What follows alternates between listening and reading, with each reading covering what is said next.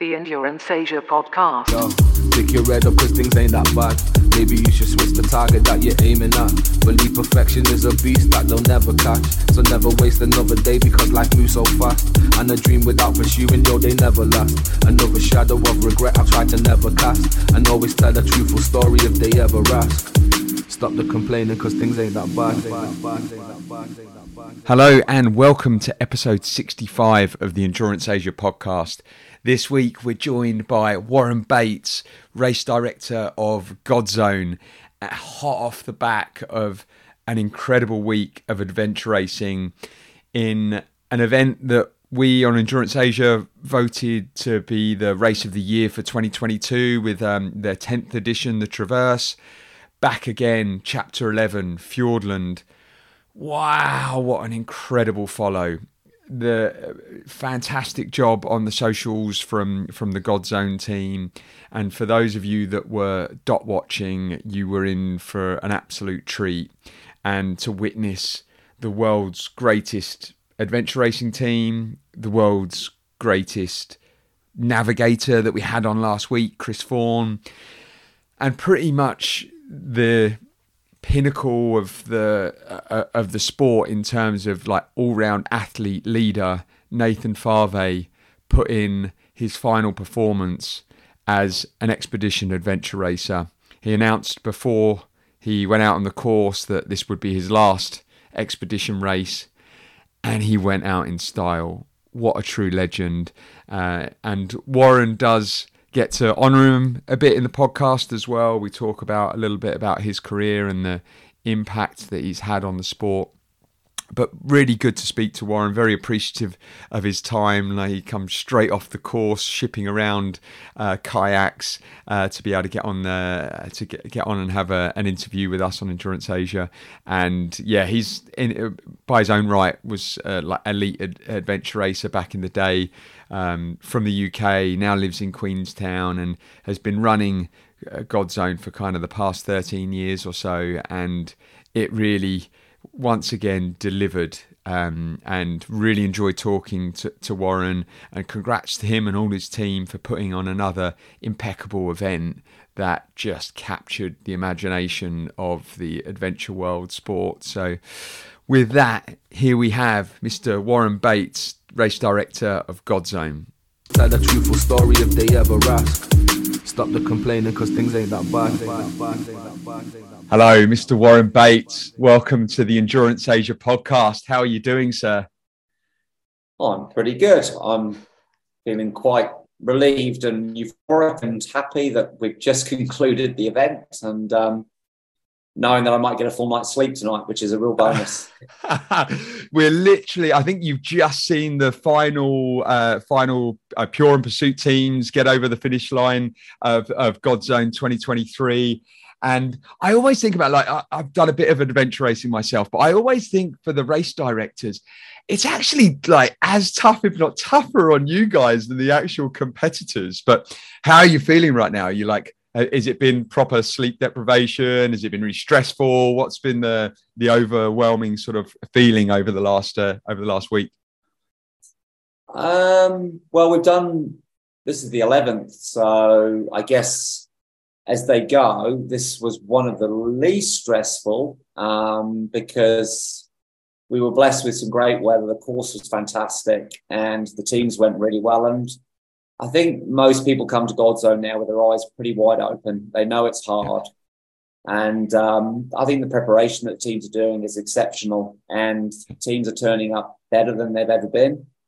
And yeah, I mean, I guess tired, but happy. And the last 4 days on the course are always difficult because we start to get the leaders come through, and then it's sort of a bit of just a never ending stream, and it never seems to finish. But yeah, I just think, just pleased for the host region, the teams themselves, the support crews, the volunteers. Everybody's played their part in delivering probably our best chapter yet. And yeah, I guess I've got a chance now to catch up. I always say the 2 weeks of GODZone is probably the worst 2 weeks of the year for me, and then the 2 weeks after are probably the best. So that'll be no different this year. Yeah, you're in a state of almost euphoric, and it's the same for a lot of the competitors as well. I mean, look, last year, so we voted GODZone 2022, the Traverse, as the race of the year at Endurance Asia. I think that I kind of think of it as the epitome of like the toughest, not just adventure race in the world, expedition adventure race, but one of the toughest races in the world. I mean, arguably, you know, there's so many different endurance competitions out there. But it's interesting you say like the level of competition and the standard at which people approach this race. You know, everyone knows they can't just rock up to the start line and chance it. Like there's a lot of prep that has to go in from the competitor's perspective as well as the race directing, which goes without saying. Yeah, and I mean, you just can't. And, you know, we thankfully after COVID now we have international teams coming back, and it's fantastic to see them. And it's really interesting talking to them, some of them who've multi-year experience, and, you know, American teams there. And I'm just sitting on the finish line with them. I said, we've done World Series races. We went to Eco Challenge when it came back.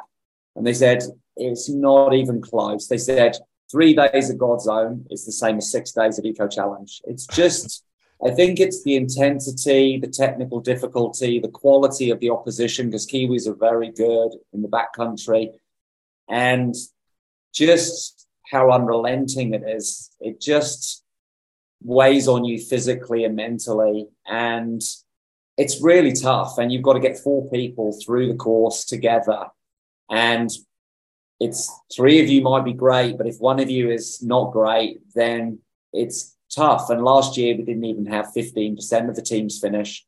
This year we'll probably be near 50%, which is a massive improvement, but still so really hard.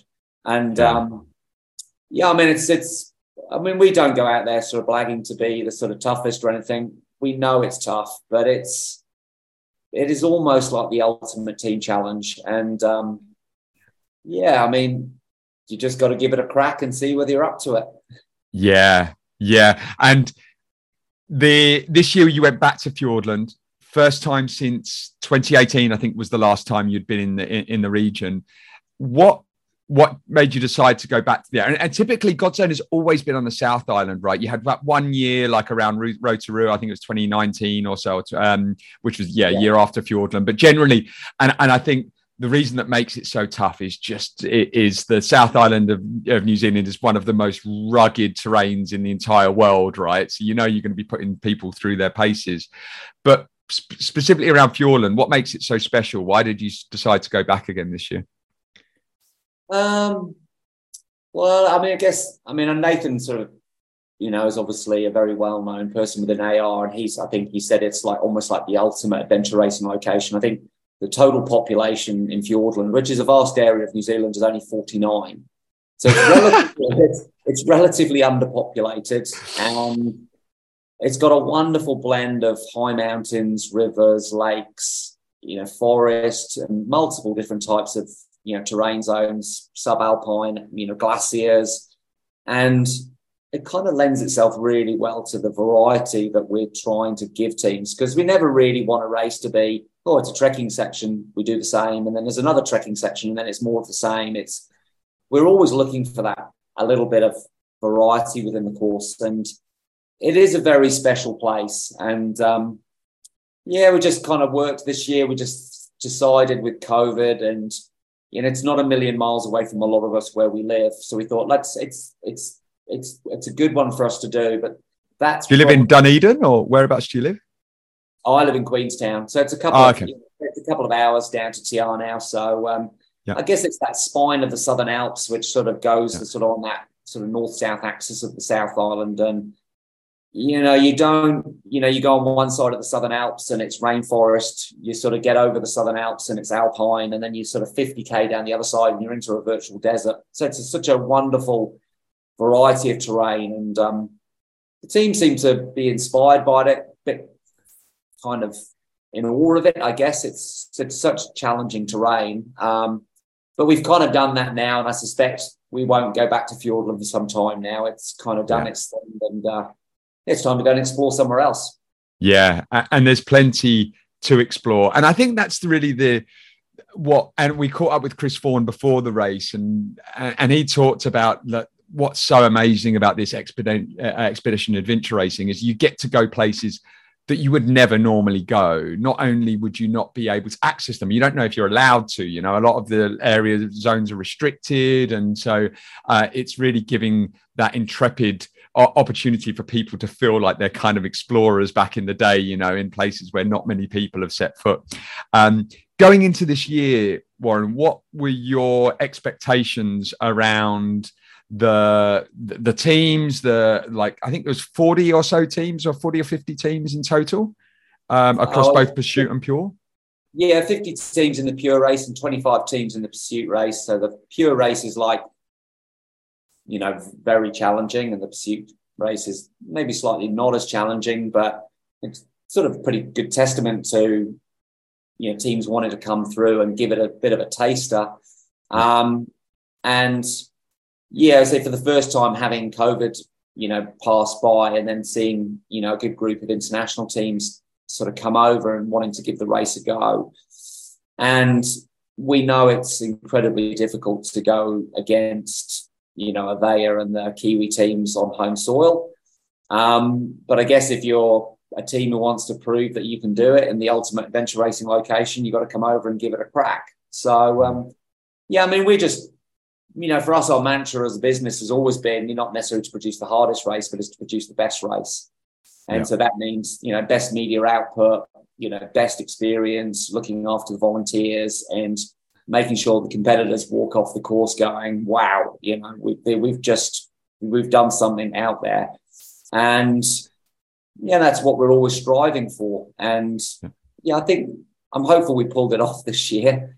But yeah, we were very lucky with the weather. So in Fiordland can be very wet, and it could have been totally different, but no, it was good. Yeah. And the social media coverage was phenomenal. Bells and the team did a great job. It felt like I always find when you're dot watching, especially when they're going through like with those really gnarly bush treks, you're looking at it from a 30,000 feet view, but if you've ever adventure raced before, you can just almost see, like, you can be there on the ground with them. You can understand, like, they're moving at less than 2 kilometers an hour, and just understand how tough it must be. But what were your expectations from the team's perspective going in? Like, obviously Team Avaya, you kind of, you always expect them to be, they've won every race that they've done as that foursome, so you kind of expect them to be winning it. But there's a few teams coming through this year. Even Chris beforehand spoke about no idea, who he said clearly do have an idea. And then there was like Rob Preston and was coming over from Australia as well with his wife Catherine and their team Thought Sports. And there was the Estonians were coming over, as you say, another international team. They're always do extremely well. So what was your expectation going in from like the pointy end of the course, and who the teams that would be challenging? Yeah, well, I think you'd be pretty brave to bet against Avaya. They're just such a phenomenal group of athletes, and have wonderful synergy and a simplicity. And they've been racing for years. And I know Nathan pretty well, and there's never in any time over the last decade or more have they ever rested on their laurels and said, we're the best in the world, we're done, we just carry on doing what we're doing. After every race at GODZone, there is a long debrief and a look at every aspect of their racing and how they can do what they do better. And no matter what everyone else has done, people have got fitter, faster, stronger, smarter. But those guys have done the same. So they've never said, well, enough's enough. And what we've tended to find actually in the last 2 or 3 years is that if someone's going to innovate and come up with something which is maybe a different way of doing the racing or a different strategy with equipment, it's actually almost always Avaya. So even though they're kind of 10, 15, 20 years into their adventure racing careers, and you go, well, they just turn up and they're just faster than everybody else. It's not true. They're just as good or better than everybody in preparing and improving, even though as they get older, they're not necessarily going any faster as athletes. So I think that's where the other teams have really got to look to step up and say, okay, well, are we debriefing at the end of the race, and are we getting the right pack rafts? Do we transition correctly? are we racing during the day fast enough? And do we slow down too much at night because we don't navigate fast enough? There's so many different aspects of the racing. Did we even pick the right paddles? Were you comfortable enough when you were sitting down in your boat? There are so many things that add up to an adventure race over 6, 7, 8 days. And they have never sat back and said, oh, no, we're good enough. Let's stop developing as individuals. They have constantly sought to improve. And I think everybody else knows that now. Even the teams that are just fighting to survive and get through the course, they know now to achieve a successful outcome at GODZone, you have to cover off every base of your preparation. So that's what I said earlier on about the teams being better prepared. So the leaders are doing the same thing. They're coming in and then how do we get to where they are? And I mean, it's pretty impressive with a team like No Idea who are coming in their 20s. They've done 2 GODZones now, and that is it. Yeah. And they've not done any other international expedition racing. no, So, I mean, the Traverse last year was their inaugural expedition race. And they came second on the hardest course we've ever done. And wow. Yeah, I mean, we've seen a lot of youngsters come through GODZone, and that's maybe a unique thing about New Zealand, that the young talent and female talent in New Zealand is unparalleled when it comes to outdoor racing. And I mean, hat tip to Nathan with his spring and summer challenge. Exactly. Nowhere else in the world could you have 100% female adventure racing race. Like, I just can't imagine it happening and being successful anywhere in the world. With 1,500, women doing it who are at all ends of the spectrum, but they're out there doing it. And, off the charts. Yeah, no, there's been, girls racing at the event this week who, have been got in the top 10, who they might go, well, this girl was just literally plucked out of nowhere. The team of 3 guys needed a girl. They run at this girl from Gisborne. She's turned up and she is just awesome. We don't even know who she is, but there are so many females like that in New Zealand who are incredibly capable. But, on that, actually, we have to call out Team Rubwaheen, who came in 4th, right? Aaron Prince had to sub in for his wife. I think she had an injury the week before, right? Do you know what happened to her? No, I don't know. But Sarah was there. She was actually the support crewing. Oh, she ended up being the support. Yeah. And Aaron was super keen. It didn't take much persuading. So, yeah. Aaron's obviously been around, as long as Nathan, almost, he's a sort of incredibly accomplished racer in his own right. And he just kind of course, God, those 3 girls are incredible, just so strong and so good. And so, it's testament to the strength of the females in the sport in New Zealand is that there's just so many good athletes. Yeah. And to finish in top 4 with pretty much just 1 guy and 3 females, I think that's also kind of unheard of, really. I don't think we've ever seen that on the sort of expedition adventure races to have that level of performance. But yeah, they had a pretty good navigator in their team, though, so it kind of is understandable. So you mentioned around No Idea in their 20s. One that just stood out for me was Fear Youth. They came 7th. They're teenagers. They're like young whippersnappers. Like, what on earth was going on there? Yeah, it's kind of funny because Finn, who's one of the guys, and now I guess he might be only 17 or something, his dad was racing in one of the other teams, and they actually had quite an interesting battle. But I guess it says something about the psyche of a lot of Kiwi families, is that you're completely at peace with the idea that your son or daughter can go off into the middle of the bush and make some serious navigation choices. It's bluffy, it's big mountains, there's big rivers, and you're completely comfortable with your teenager going out and doing it, really. Whereas a lot of the Western world would be helicoptering their helicopter parenting over their kids, going, I don't think you should go out there. It's a little bit risky. It's like, you've got to believe that your kids are capable, and they are a classic example of, going, once they've got a bit of experience in the outdoors, they can go out there and they're incredible. And who knows how good they might be in 5 or 6 years' time. Yeah, I mean, just following them. So the two of them are 19, Finn Mitchell's 17, and then Joshua's 20. As you say, like what are they going to be like in 10 years' time? And so let's talk a little bit about the course, Warren. And so I bet you had some fun planning this one out. How long does it take from deciding on the location to actually then like building out the course? How many, I suppose, weekends or weeks did you spend exploring the region and really sort of being out there on the course? Do you cover the entirety of the course yourself, or is it like do you have like a group of you which do different sections of it? How does it kind of work out and planning it out? Well, I mean, I guess it's changed a little bit over time. I sort of rewind to 2010, 2011, when we first came up with the idea that we were going to do it, was that we probably screwed up an awful lot of pieces of paper, and you had to refine. Where I guess I've become better at knowing what will work, and the spreadsheets regarding timing have become far more accurate.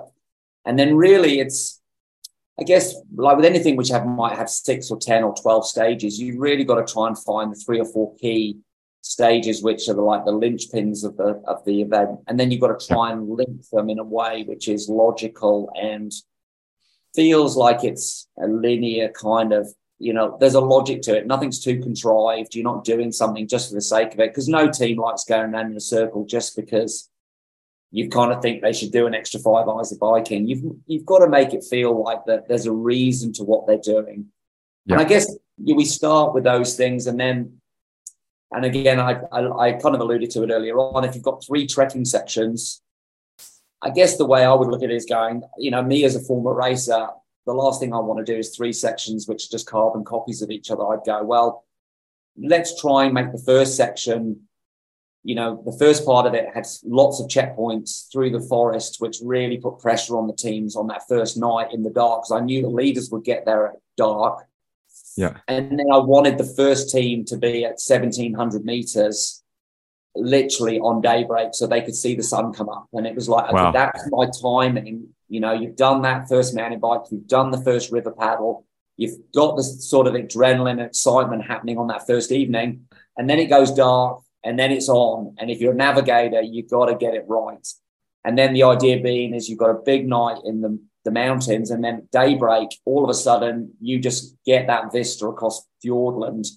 And we just lucked out that the night before we'd actually had a small wee dump of snow, and the teams were out on those high tops, and they're crunching through a couple of inches of snow out at nearly a couple of 1,000 meters, and it was just, everyone said the view was unreal. And then so you sort of, that was kind of the first mountain stage, and then when we get to the second part, it was more, I wanted it to feel more of a strategic challenge. So we had that option to pack raft or trek. And really, and so just to stop you there, so at checkpoint 19, so once you get into the second big trek of the event, there was an option, and you, at that point, you'd sort of pack raft down a part of the river, and once you get to checkpoint 19, you had the option to continue pack rafting down the river, or to be able to trek through the through the mountains onto checkpoint 20. And if you left your pack raft there, that was it. You weren't able to get your pack raft right. But then if you keep your pack rafts, it means you've got 20 kg, like 2 people will carry 20 kg pack across pretty much a mountain range. So they're going to be fully loaded up, but potentially going to be a lot quicker going down the river at sort of 5 kilometers an hour. And who knows what the terrain's going to be like if you're going to be bushwhacking through there. And I did ask the question of Chris Fawn. He messaged me earlier around, because they obviously took the option to drop the pack rafts and do which doesn't surprise me given his nav ability of being the best in the world.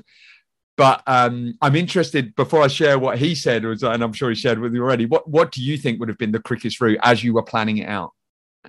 Yeah, well, I think it's normally a pretty good course plan when I can't, or my kind of organizer, Adam or Phil, who I do a lot of the recce's with, if they or all of us can't work out quite what we do.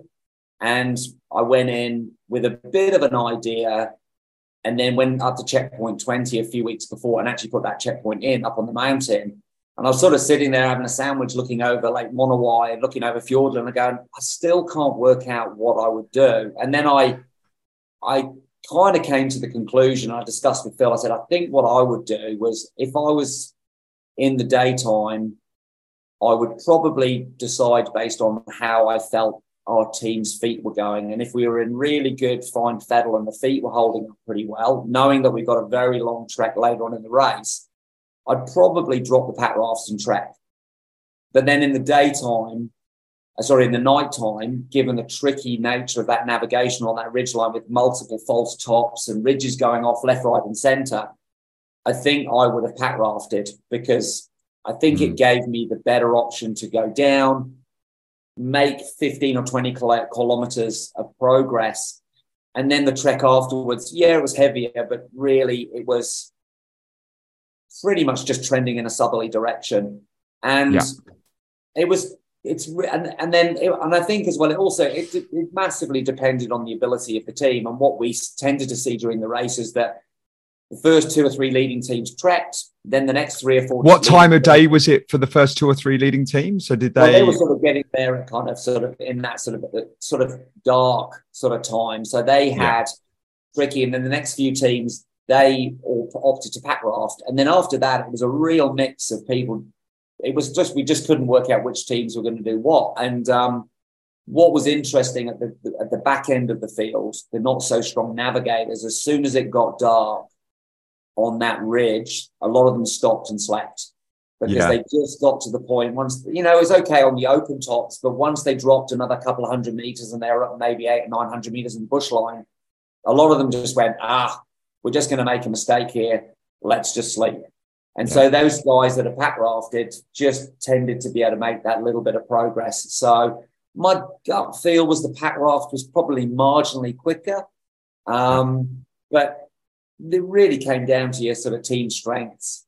Yeah, really interesting the way you think of it, because Chris actually said on reflection it would have probably been about an hour quicker to do the pack raft. And I think no idea that we're kind of following the, came after, took the pack raft and ended up catching up a bit as well. I think to your point though, Chris could just absolutely back his nav at night to know that they're not going to need to camp out in the middle there. They'll be able to find a way through the bush in pitch black.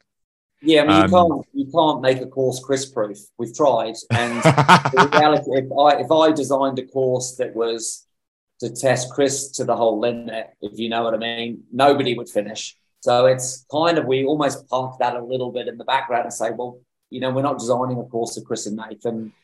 We're expecting them. And in some ways, it kind of makes my job a little bit easier, because if I go out there and advertise that I think the leading team will take 4.5 days, I can pretty much bank on Chris finishing 4.5 days, because he won't make any mistakes or nothing major.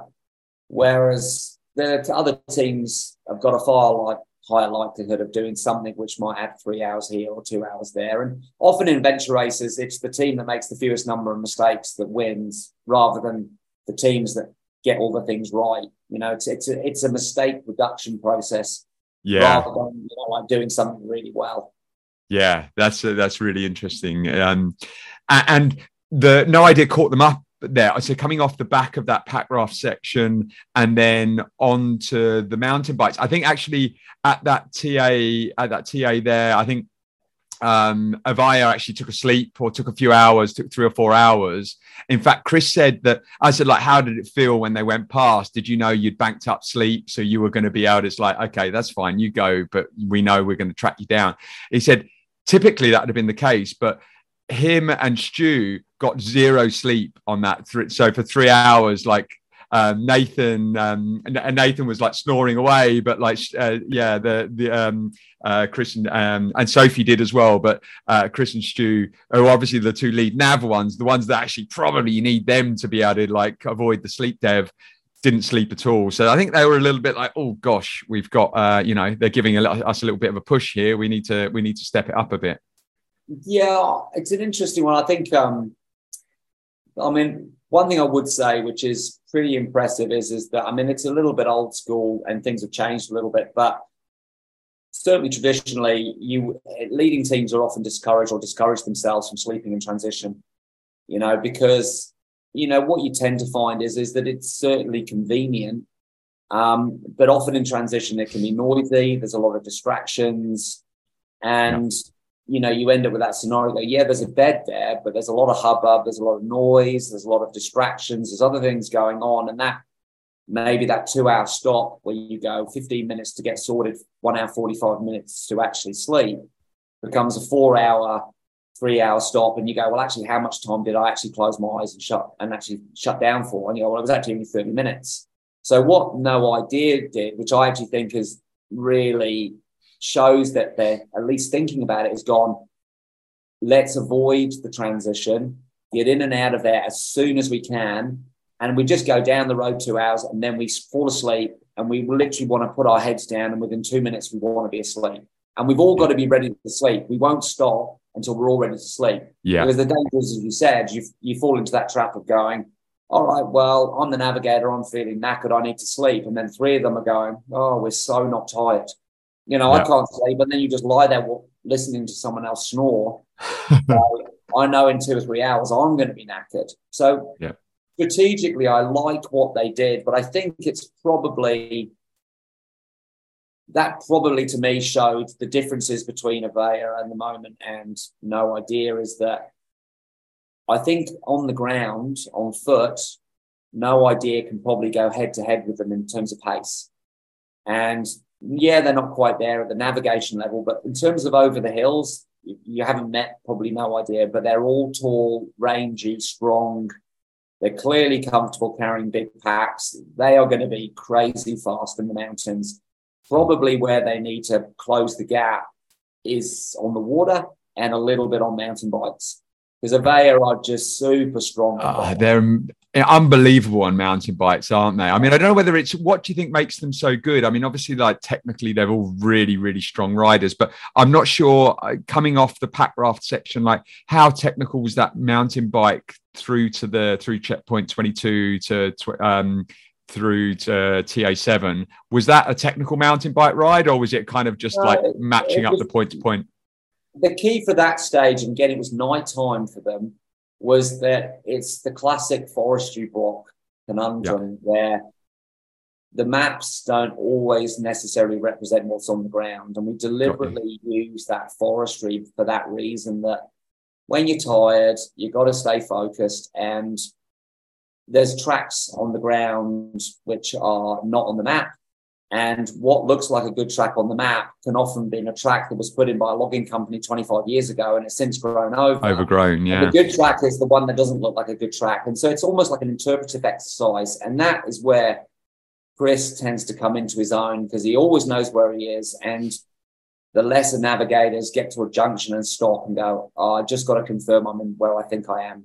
Yeah. And they get to the next junction and go, I just got to stop and make sure that I'm happy where I am. And that's where Tiki Tour lost time. And they said themselves on camera, well, that was pretty ugly. And that was just them acknowledging that they got some of their nav through their wrong. And you just give up an hour and a half, whereas Chris just wouldn't have stopped. He'd have just been flowing through every junction without, even batting an eyelid. And then they're just peeling time off the other teams. So that's probably where those other teams really need to sort of step up a little bit and go. And my fear was always on that first paddle section on the first night was Avaya will get themselves to the front of the field and get off into the forest, and they're gone. Yeah. They're just so quick when they're paddling.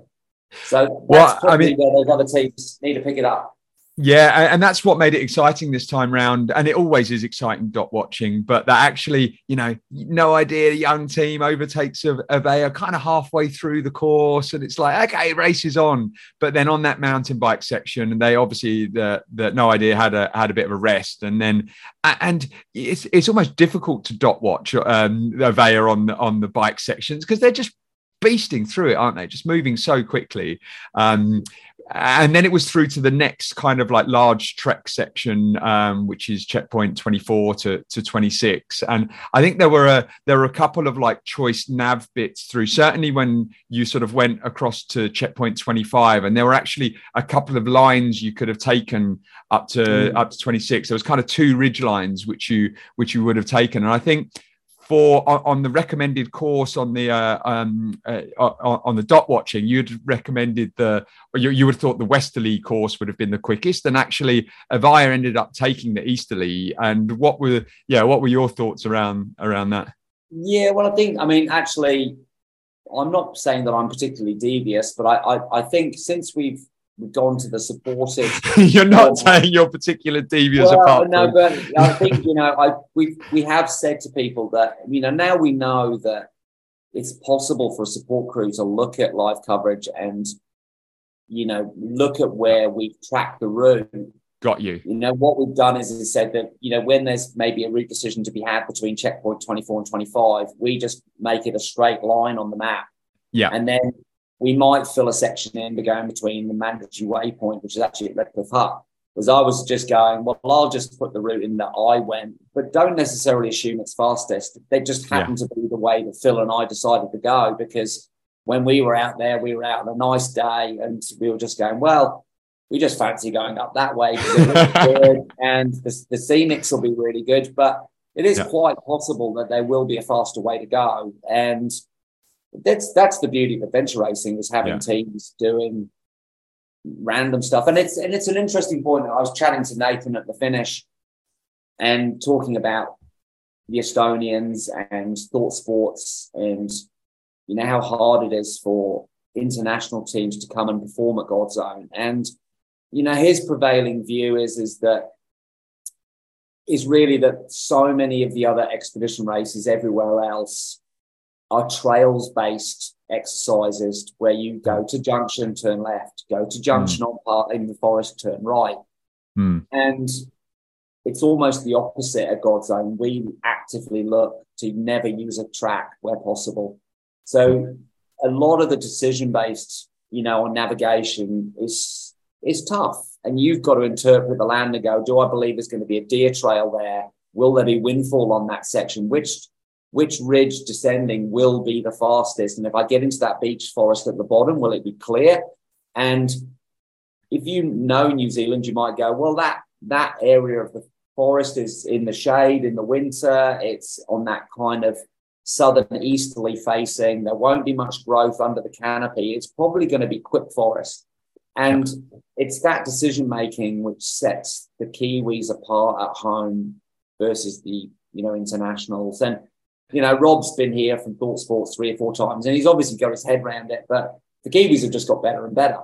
And, I think, we do put that onus on teams. If you're going to come and race here, you have to prepare properly. You do need a good navigator. And we all saw what happened to Phoenix Multisport on the first night in the forest. They went around in circles for 2 days, and you had an absolute shocker. And they'd told us that they got strong navigators and they were hoping to get in the top 10. Within 48 hours they were right at the back and lost. And it just shows how hard it is.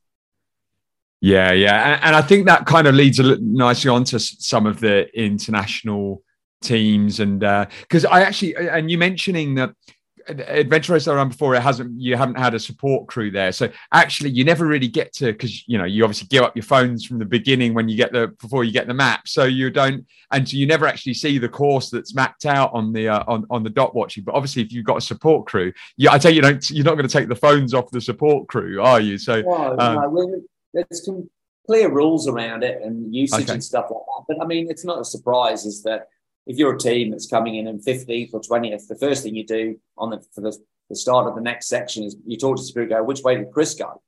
Because you want to know, and you're going.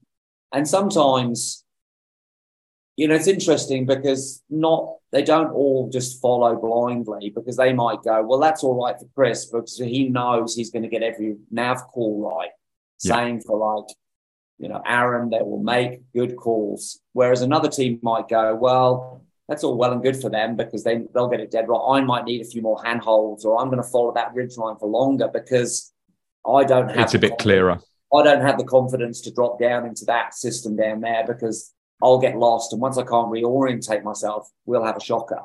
So they might just use it as a confidence boost to think that they picked the right thing.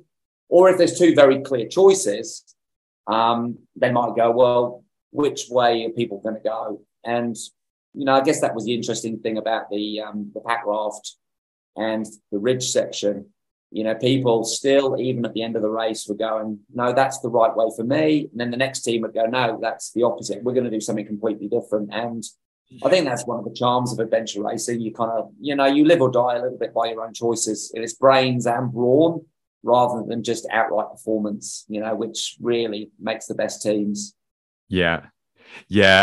And another thing that does actually make it quite challenging is that because you have to have a support crew as part of the course. If you're coming in internationally, it means that you've got like either fly someone else over with you or find someone locally to be able to support. What's your kind of thinking around making sure that like someone has to have a support crew? I understand from a logistics perspective, if you're having to move everyone's gear around and they haven't got a support crew to move their gear, it makes it more challenging. You can probably get to a bit more intrepid places by doing it that way, but it does make it more challenging for international teams to sort of organize. I'm sure you can agree, Warren. No, I would agree with that. And it's kind of interesting. I mean, I guess I'm from a generation of adventure racers sort of where support crews were actually quite common in the early days because of the scale of Red Gaulois and those kind of events in the Southern Traverse. I came over to New Zealand a couple of times to do the Southern Traverse back in the day, and it was just part of the process was you had to have a support crew.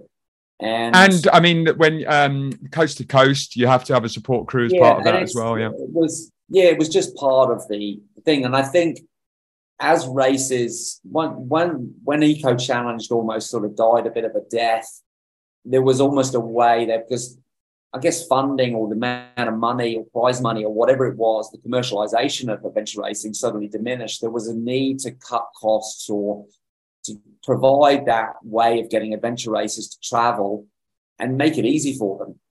How do I make it easier for you? And there's a lot of races around the world that are highly dependent on international teams. They don't have a strong enough domestic market to support their race. And there's still races going on now, at expedition races that have 10, 15, 20 teams. And 50% of them might be internationals. And so they're running on the smell of an oily rag, if you know. They don't have huge amount of resources available. And so the way those people have to operate is by going, well, how do I make it as easy as possible?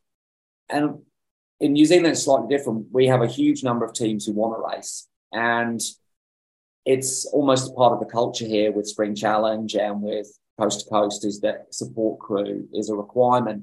And I think we just looked at it 3-4 years ago and went, we're moving 64 tons worth of equipment. We're moving 400 bike boxes, and it's actually starting to impact how we can deliver a course as a team, as a company. And we're going, we could no longer put a bike stage in that was less than 12 or 15 hours long because we simply couldn't get the logistics to move the bike boxes from the start of the leg to the end.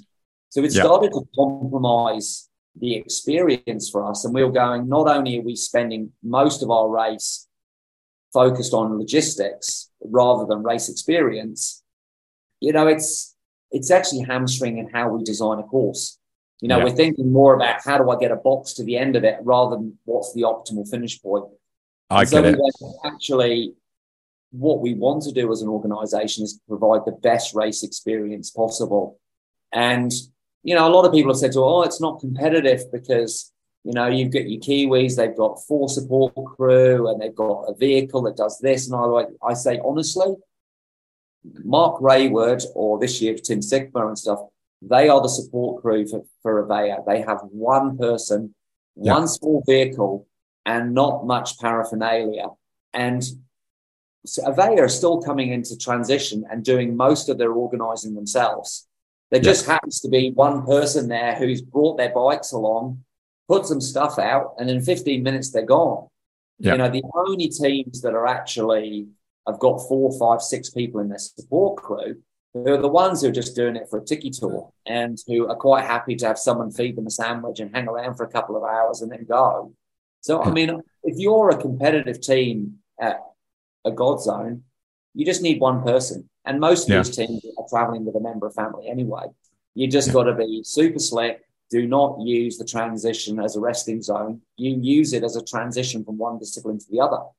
And that is it. And so there's no real disadvantage or advantage. So I would just say that for an international team, it might be slightly more challenging. There will always be a Kiwi person that we will find or you will find who are there and who want to be your support crew because they actually love being a part of it. And it's take it as a positive because I actually believe the courses are better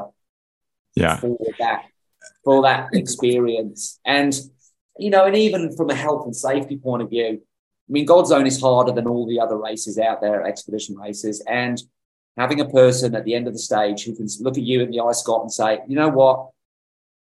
You need a rest. You are done. You are not ready to go out is probably an additional level of safety that we've seen in the race where it would be normally down to our medics having to go around and look at 100 teams and go, and not know them well enough or have not seen them throughout the whole course to see how they're progressing. Yeah. You know, we can't realistically put a medic on every transition and, you know, it's teams' feet are absolutely done. And it's like, talking of teams' feet, there was one of the posts on the GODZone social of like a heart-shaped blister, and they'd put eye and then a heart, which was basically an open wound on their foot, and then GODZone, and it's just like that. Oh God, that made me almost throw up seeing that. But they obviously hadn't looked after their feet quite as well as they probably should have. No, feet are a problem. Bad feet and adventure racing sort of go hand in hand. And luckily it wasn't a wet week, so it could have been a lot worse on the freak front if we can. I want to talk about Team Avaya and more specifically around Nathan.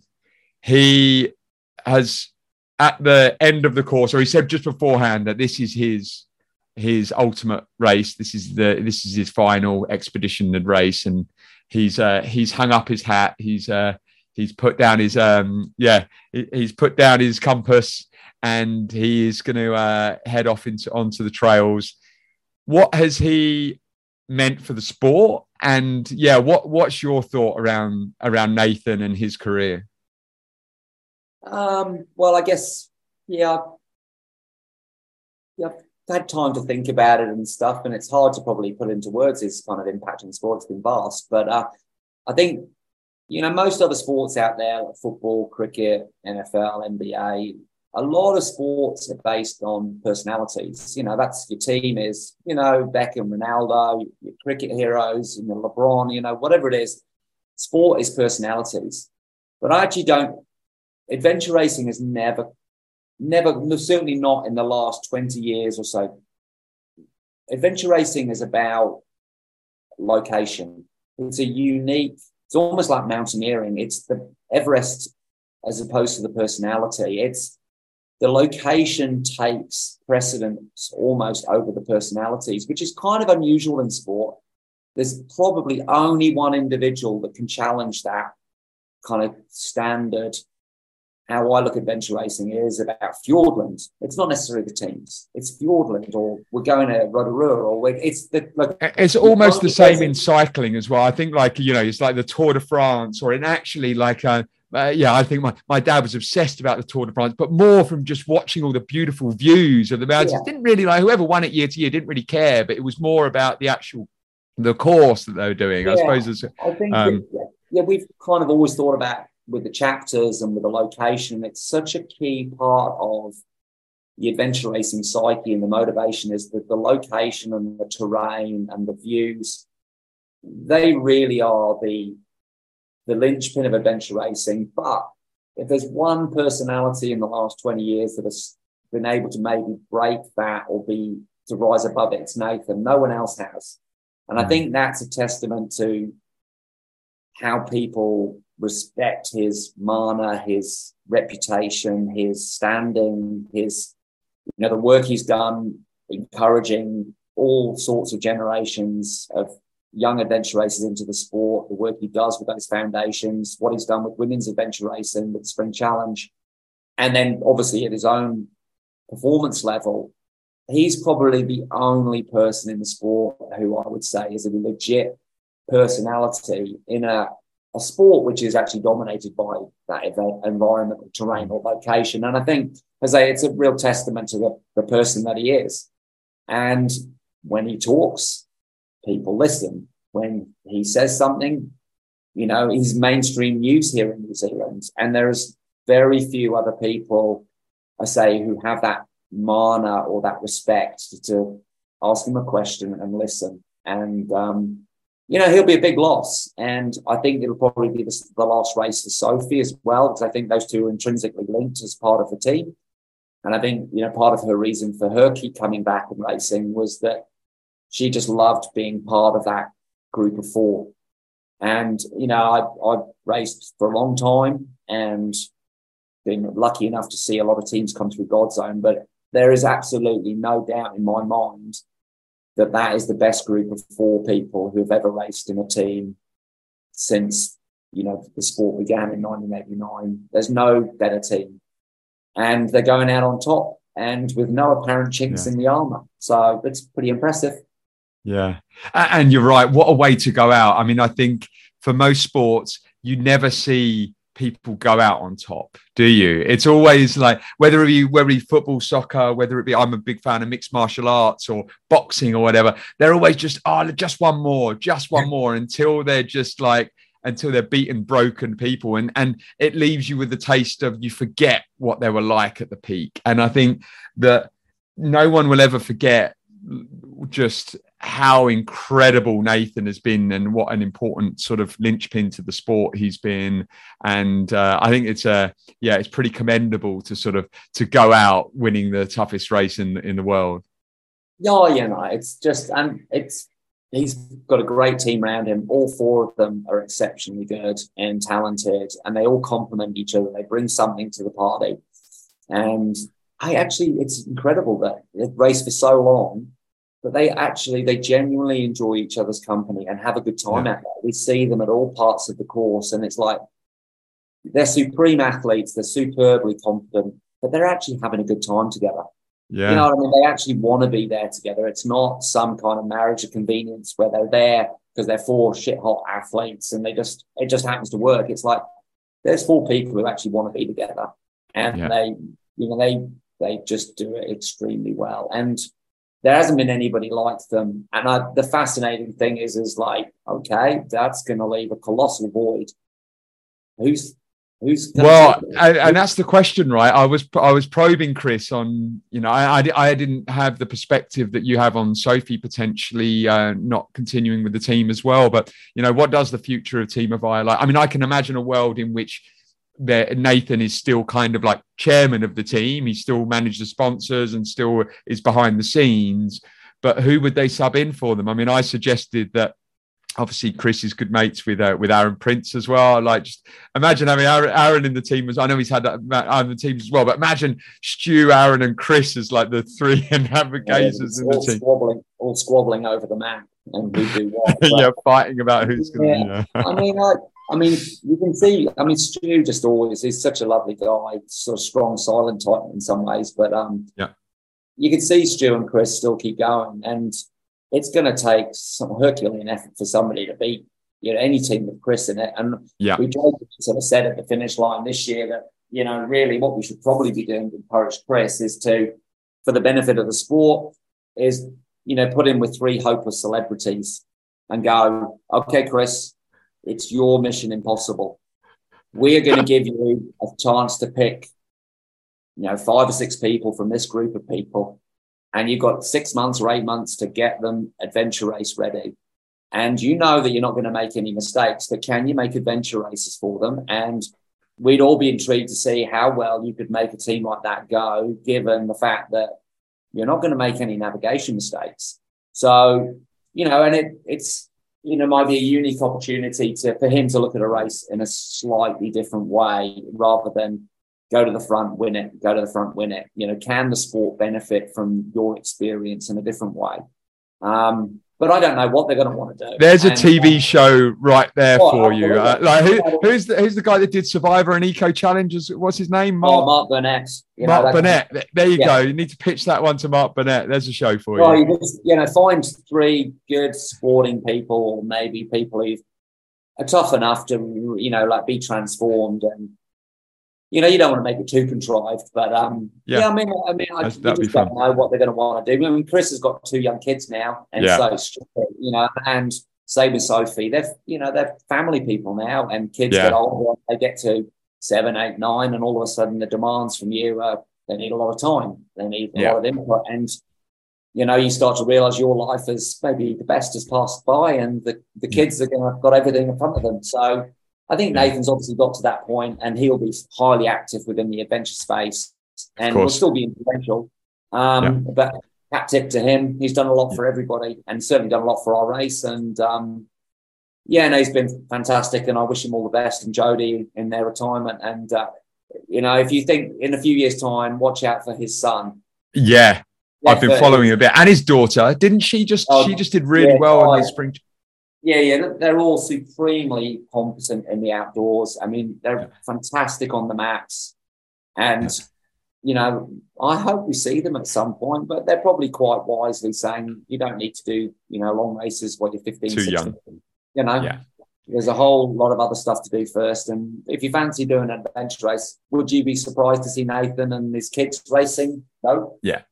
That's got to be a dream. That's been actually one of my lifetime goals, is to be able to race with my son at some point. Oh, it's a shame that he's not interested in endurance sports whatsoever. But he's only 8 now. I've got some years to convince him. Warren, when did you stop racing? Was that? When did you stop racing? Because you raced competitively. You're from the UK originally, but you raced competitively for many years, right? When did you I suppose once GODZone started, you switched from actual racing to directing? Yeah, I kind of was still racing. I can't even remember now. I kind of did. I did the last race I would have done was 14, 15. Went to Primal Quest in maybe 15, 16. And then I just knew in my heart, it was just, I know it's maybe a perverse thing. And so when I was working in London, I needed the racing and the outdoors as the release. When you move to Queenstown and you live, and I can go mountain biking and skiing every day, I didn't have the same desire for the release. It was like, I can do this every day. It's on tap. So then you look for something else to provide that counterbalance, because I live in the outdoors. My kids are all active. I've got mountains surrounding me. I still go mountain biking most days, and that's for me. And obviously setting the GODZone course and tramping, it's all at my fingertips. And that makes sense. Skiing, and it's like, I don't need to race anymore to provide my outdoor kit. It's actually here. And, it makes complete sense. And actually, with that, you have got another race coming up. Your inaugural Australia GODZone. Although I take it you've not mapped the course for that. Who's been the main?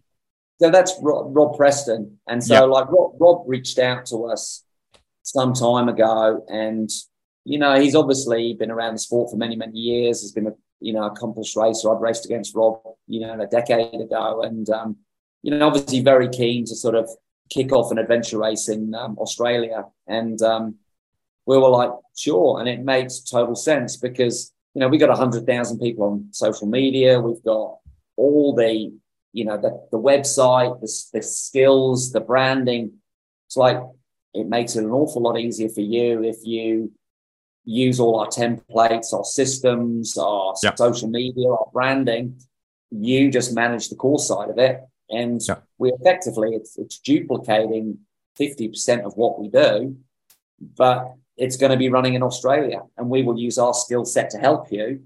And you as a racer know, with our assistance, how to design a course and what's best for Australia. So, he's obviously highly respected over there, and hopefully it becomes a great success. And really for us, it's just about, we want people out there adventure racing, and anything that just to promote that is a win. Yeah, and what obviously you've seen the course. What do you think? What do you think about it? It's are you pretty excited about it? Oh, I mean, Coff's around there, and in New South Wales. Harbour, it's spectacular, and what I like about it, I mean, it's just such a contrast to New Zealand. We have Southern Alps, we have our landscapes and environments, and Australia is very different. And I think we've always treated Australia as about a common market with us, is that it's just as easy sometimes for someone from Sydney and Melbourne to jump on a plane and get to Queenstown as it is from someone from there to get to Perth. There's no real difference. And so what we're really hopeful of is that we can encourage we're getting a lot of Aussies come to our races and have done for over the years, and that we really want to see those Kiwis go over. And go, okay, then what have you got over here? Give us that unique Aussie experience. Everything's out there to kill me, type thing. The bush is different. It's just such a different flavour. And then get the Aussies coming here, get the Kiwis going there. And with the idea is that we just want more people adventure racing. Yeah. And, we're just really about building the GODZone brand. It's probably the most prominent adventure racing brand out there, and certainly the biggest in terms of media and social media.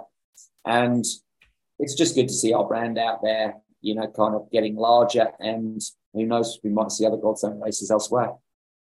Oh, sounds like there's something cooking behind the scene there as well. Yeah. Can you share? No. Well, I mean, we're obviously looking and stuff, but I guess for us, it's. What about Fiji? I know we've seen a couple of eco challenges there. They went back there in 2019. Yeah, well, it'd be a nice place for a holiday, if nothing else. But, every market, there's races going on everywhere. And I think it's been part of the problems for expedition races that we have a multitude of brands, but everything's quite small. And, where triathlon has grown ginormous, but in some ways in the early days or in its kind of proliferation period, it did so under really one brand, which was Ironman. And that has become a unifying brand, everywhere. And, what expedition racing has is just hundreds of little mama and, like one-man bands, little, husband and wife team running a race somewhere, operating expedition races or adventure races on, really meager resources. Yeah. And, if you're like a small organization and you've got to, provide health and safety, traffic management, media, PR, marketing, health and safety stuff, course, then a whole life coverage platform, and you're doing it on the basis of 10 teams entry fee, you just can't do it. It's really tough, isn't it? Yeah. I mean, I'm based in Singapore, and we've got a couple of races that have popped up in Malaysia, but I think getting people, and there used to be a really good one that was in Sabah Adventure Challenge, which was kind of like more of a stage race for 3 or 4 day rather than expedition style. But then the same event organizers used to run trail running events, and they could have like 3,000-4,000 people do a trail running event, and then they'll get 20 teams for doing the adventure race, which is way more difficult to organize. And so it's more just around getting more people into the sport, getting them passionate about it. And one of the reasons we cover it a lot of it on the podcast is that we want to kind of encourage people to get more into it. It's for me it epitomizes endurance sports in terms of the multi-sport aspect and all the different disciplines and the outdoor adventure and really pushing people to the limits, the team aspect of it. It's an incredible sport, and thank you for putting on one of the best events around the world, if not the best, sort of as we were voted on Endurance Asia. We're excited to see how the GODZone Australia goes, and with Rob Preston running it, and then what else you have in store in future events. And I hope to be able to come down at some point and race it, although I must admit I am a bit scared, to be honest. You just need to get on a team with Chris and you'll be fine. Exactly. I can maybe be that numpty, one of those numpties that Chris has on his team, and turns into a proper adventure racer. Or just sub in for Nathan. Yeah, I fucking wish. Yeah. Warren, man, I really appreciate it, especially straight off the back of what has been an intense week for you and the team. Congrats to everyone for putting on an incredible event. And appreciate you making the time and rush back down to the finish line, go and have a few beers with the team and celebrate. And thank you again, sir. I appreciate it. Thanks for your time. Cheers. Tell a truthful story if they ever ask. Stop the complaining, cause things ain't that bad.